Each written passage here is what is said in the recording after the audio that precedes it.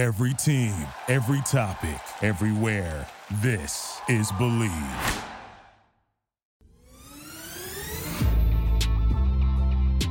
Steelers win their preseason opener 27-17 over the Tampa Bay Buccaneers. Welcome in to a live reaction of the Believe in Steelers show. I'm Mark Bergen.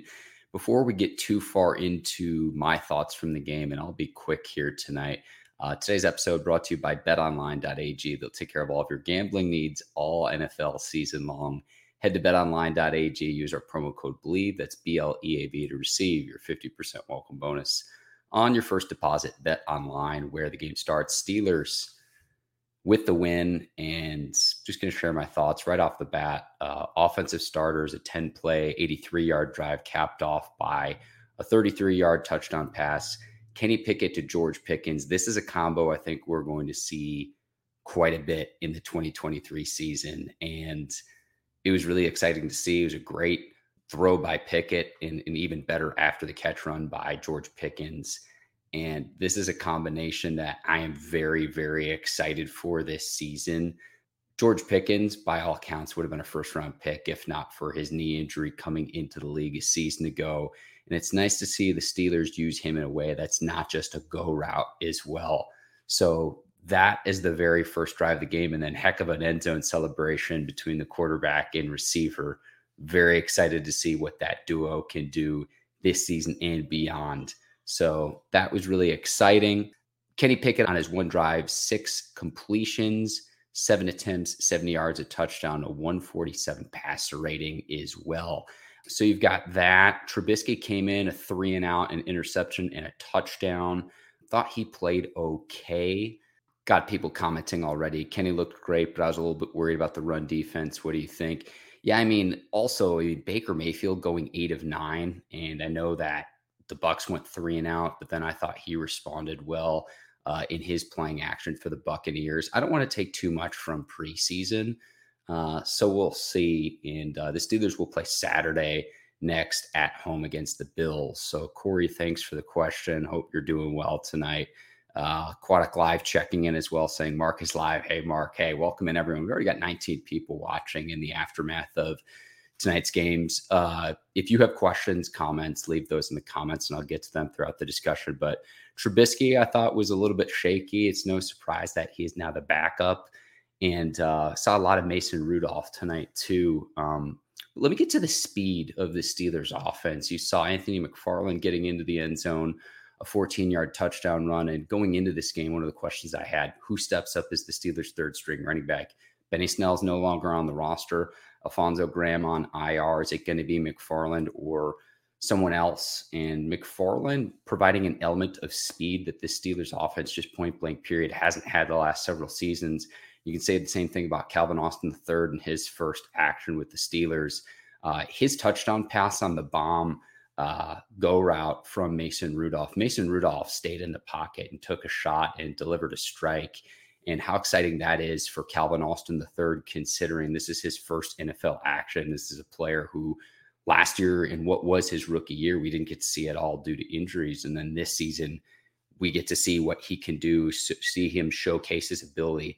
That speed, getting him the ball in the open field, I think is going to be key for him, both in the return game and then to see what you can do to get him the ball in space. And I think you have enough offensive players with the Steelers that you'll be able to create one-on-one matchups with Calvin Austin III. There's not going to be too much of a burden on him early on. A lot of people in tonight's chat, so I'm going to try to, again, bring in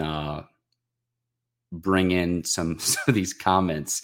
Corey saying McFarland is looking good, as DK and Ramon Foster have been saying. Yeah, I'd imagine this is McFarland's job to lose. He's in the final year of his rookie contract, so it's a prove-it season for Anthony McFarland, not just for this season, but really for his NFL career, not just with the Steelers, but what can you do? What can you bring to the table? And most importantly, too, it's not just running the ball as a running back, as a third string running back, what you can do from a special teams standpoint as well. So that's something that's going to be really, really important. KG, horrible as a blocker, almost got Mason killed. Yeah, this is one thing where it's been cool to see him play as a running back in the training camp practices, but what practicality does that serve when you need him either as a center or guard on this offense? I'm not as high on Kendrick Green as others might be. Hope and wish that he does the best, but we always say, listen to what the player said. I know Ben Roethlisberger on his podcast didn't directly call out Kendrick Green, but said, hey, I had a starting center as a rookie who wasn't active for a single Sunday a season ago in the 2022 season once Ben retired. So Kendrick Green, I wish him the best. We'll see if he even makes the roster, though. If he does, it would be because of his rookie deal. But again, seeing him as a fullback, I don't know if that's more of a gimmick or if that's something that we're legitimately going to see. I have questions there in all seriousness. Someone asking, why does Kenny Pickett still have snap issues in year 3? Kendrick Green still has snap issues in year 3. I think this is a result of moving him around from center to guard to fullback to where it's like stick with one position. I'm big on muscle memory. Good question, though, in terms of some of the snap issues from Kendrick Green. And again, I know a lot of fans were saying, well, they're excited for him to possibly play that fullback role, but he was drafted to be an interior offensive lineman when he was coming out of Illinois. But keeping it with the speed, Calvin Austin III, I think, showed that. McFarland on the 14-yard touchdown.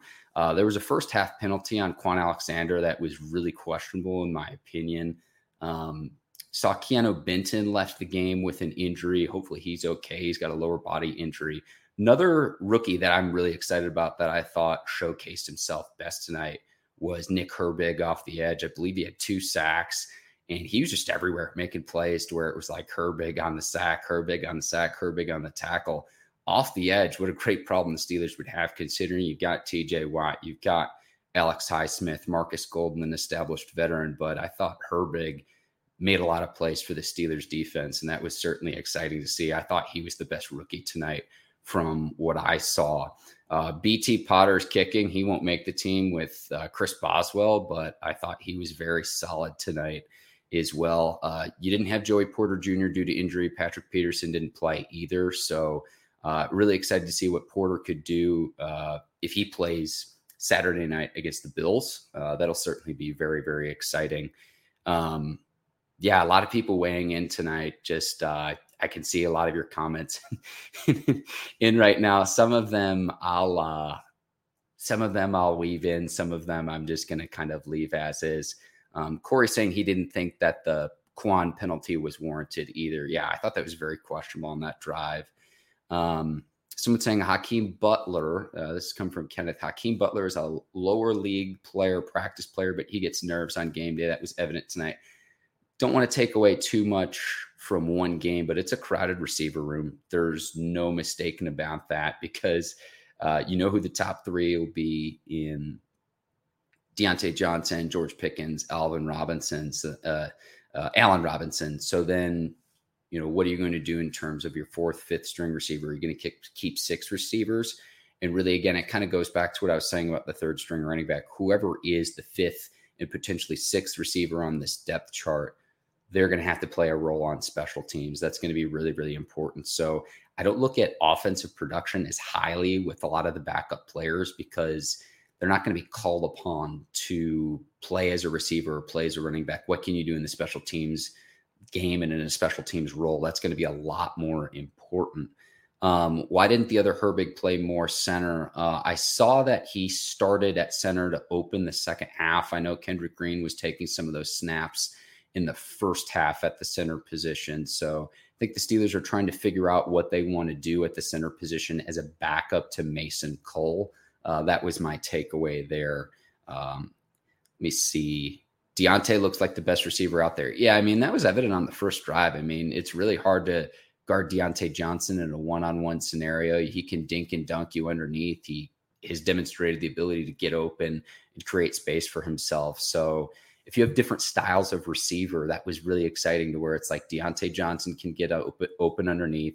Allen Robinson can be your power forward. George Pickens can kind of be a do-it-all receiver. And then if Calvin Austin III is your speedster, you're kind of set right there. So really, really exciting. Yeah, Nick Herbig with 2 sacks and the 1 sack. You just see the techniques that TJ probably taught him because he looked just like him. Yeah, I like that. And what a great problem to have. The Steelers having too many good outside linebackers, edge rushers for the 2023 season. How exciting is that going to be? Kind of disappointed in Pierre. Yeah, I mean, we'll see how the cornerback position shakes out. And again, remember, you didn't have Joey Porter Jr., you didn't have Patrick Peterson. I know Corey Trice Jr. went down with an injury at the start of training camp as well. So some younger players are going to get some reps here early on, and we'll see if Patrick Peterson and Joey Porter Jr. at least return to the field for that Saturday game against the Bills. I appreciate everyone coming into the chat tonight and for the live reaction. It's only preseason, remember, so I don't want to take too much away from this. It's almost like a war reenactment. So don't take away too much. Certainly, though, it's really exciting to see Pickett to Pickens, hopefully a combination we're saying all season long in the 2023 season for the Pittsburgh Steelers. I'll go ahead and sign off here. Thank you, everyone, for taking the time to weigh in. I see we have like 40 people here. So if you have questions, even if you're watching this after the fact, I'll do my best to answer them. Ike Taylor and I will be back next week recapping what's been an exciting preseason opener. You got the Bills next, and then you've got your last preseason game, and then September 10th, the opener at home against the San Francisco 49ers. So we're getting closer and closer to the start of the 2023 season. Hope all of you have great weekends and great nights too. Steelers win against the Bucs 27-17. Thanks so much for watching. I'm Mark Bergen. I'll see you next time.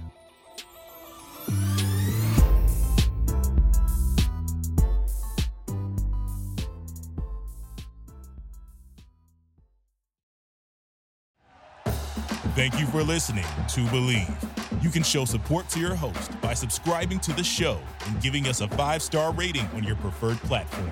Check us out at Believe.com and search for BLEAV on YouTube.